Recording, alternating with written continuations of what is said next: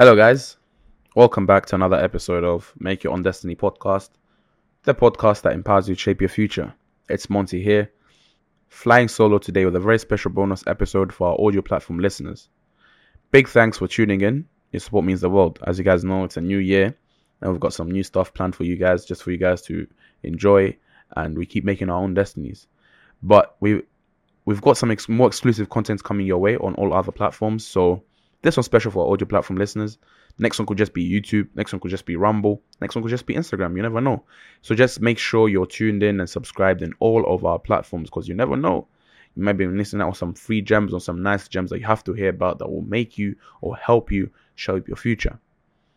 Today we're diving into a topic that touches the heart and the soul of our society, particularly as us men. We're talking about men's mental health. So big shout out to every brother out there. You're not alone, and we stand united. I was searching about men's mental health on the website, and it says that they're Americans. I don't know if about the world, but I know America usually raises awareness during June times. But I was like, why should I just do it on June? It should be every other day. But I mean, they're trying. So let's dive deep. Let's dive into this topic: men's mental health. It's the elephant in the room. The final boss in a video game that a lot of people, they just want to play alone. They just want to tackle this by themselves. Despite strides in awareness, the stigma remains, and the ramifications are dire. Domestic unrest, addiction, and the specter of suicide looming large. Why is it, though, that men's mental health seems to be on the silent sidelines? Think about this. From an early age, society scripts us, guys, into roles of the tough and unfaltering. This script, well worn and outdated, is directed by media, culture, and even peer pressure. We're cast as providers, guardians, decision makers. Vulnerability? That's often a miscast as a sign of weakness, a departure from the stoic script of masculinity. This can create a stigmatizing atmosphere where seeking help feels like breaking character in the worst possible way. But we're not characters in someone else's play, are we? We're the authors of our own stories, and in our story, barriers to mental health, like the costs, the waiting line, the scarcity of specialists, are challenges we can overcome. The fear that honesty about our struggles will rewrite our roles in relationships or even our workplaces. It's a plot twist that we can all navigate together. But let's lighten the mood a bit. Here's a quote from the great Robin Williams, a man who brought laughter to millions while fighting his own battles. He says, "I think the saddest people always try their hardest to make people happy because they know what it's like to feel absolutely worthless, and they don't want anyone else to feel like that. It's heartbreaking, yet it shows us that our battles don't define us, they refine us." Now, how does the media depict men's mental health? Often as an anomaly, a departure from the norm. This skilled narrative leaves many feeling the outliers in their own lives. Yet, it's through shared stories and experiences that we find common ground. And speaking of stories, let's talk about Ernest Hemingway, a man's man by any classic standard, who once said, "The world breaks everyone, and afterward, many are strong at the broken places."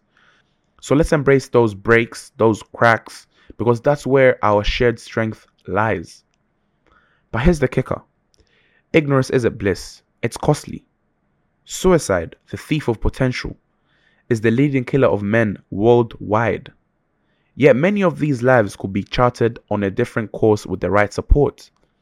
And what of the coping strategies turn sour, like addiction?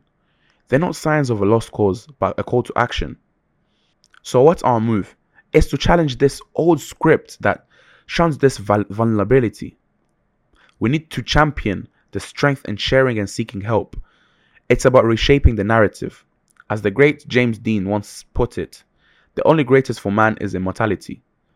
And immortality lies not in living forever, but in creating legacies that outlast our days. Legacies of openness, support, and shared humanity. We've got to dismantle the barriers too. It's time for rebirth in mental health care. More funding, more affordable options, more pros in the field. Employers, you can do this too. Swing open those doors to resources and support right where we work. Just because someone faces a mental health issue or someone is going through something does not mean you should just let them go. Help them out. You never know. They could be the reason why your company does way better than it was last year or to yesterday. And let's crank up the volume in this conversation. By amplifying men's mental health in media and public discourse, we normalize the conversation. Through awareness campaigns and community events, we can spotlight the issues and illuminate the pathways to support. As we bring this episode home, let's remember, dealing with mental health isn't about muscle, it's about metal. The courage to face our inner world as boldly as we do the outer one. Let's keep the dialogue going. Let's back each other up, guys, and ensure no one is left to brave his own battles in the shadows. But before I end this episode, I want to leave you with a thought from the famous Winston Churchill. Success is not final. Failure is not fatal. It's the courage to continue that counts. So let's continue with courage, with compassion, and with a collective will to change the game.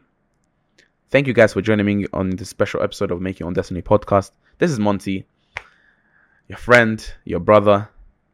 On this road, less traveled. And until next time, take care of yourselves, your mind, and each other. Shout out to everyone there.